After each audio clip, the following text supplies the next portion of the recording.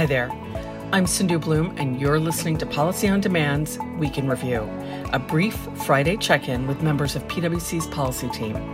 Each week, we ask someone from the team 3 questions to answer in under 3 minutes. So, if you're as focused on policy as we are, you'll want to stick around for the answers. And come back next Friday for more.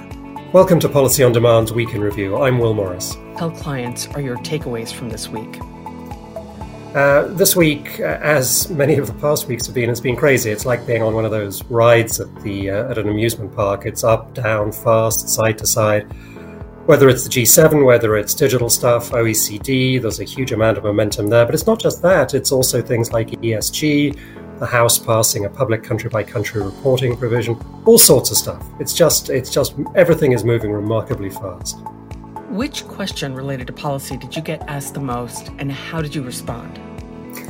That's easy. Does this G7 agreement mean that the OECD Pillar 1 and Pillar 2 are going to happen?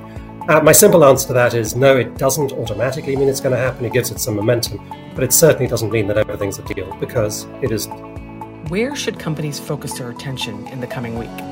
With the inclusive framework of the OECD coming up at the end of June and then the G20 finance ministers in early July, I think we need to be looking at those for signs of agreement, disagreement, and what the ultimate timeline might look like.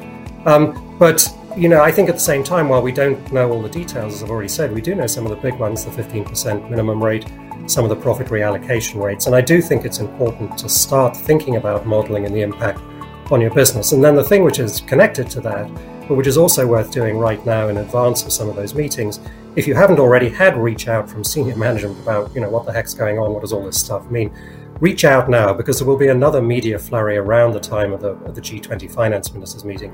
And I think prepping them for, what's coming, what's real, what may not be real right now is going to be really important, because you don't want to get those questions in the middle of it. So, a couple of things to be thinking about. Be sure to join us again next Friday for more insight from PwC's policy team. And to learn more about Policy on Demand, check out the details in this episode's description. This podcast is brought to you by PwC, all rights reserved. PwC refers to the U.S. member firm or one of its subsidiaries or affiliates and may sometimes refer to the PwC network. Each member firm is a separate legal entity. Please see www.pwc.com/structure for further details. This podcast is for general information purposes only and should not be used as a substitute for consultation with professional advisors.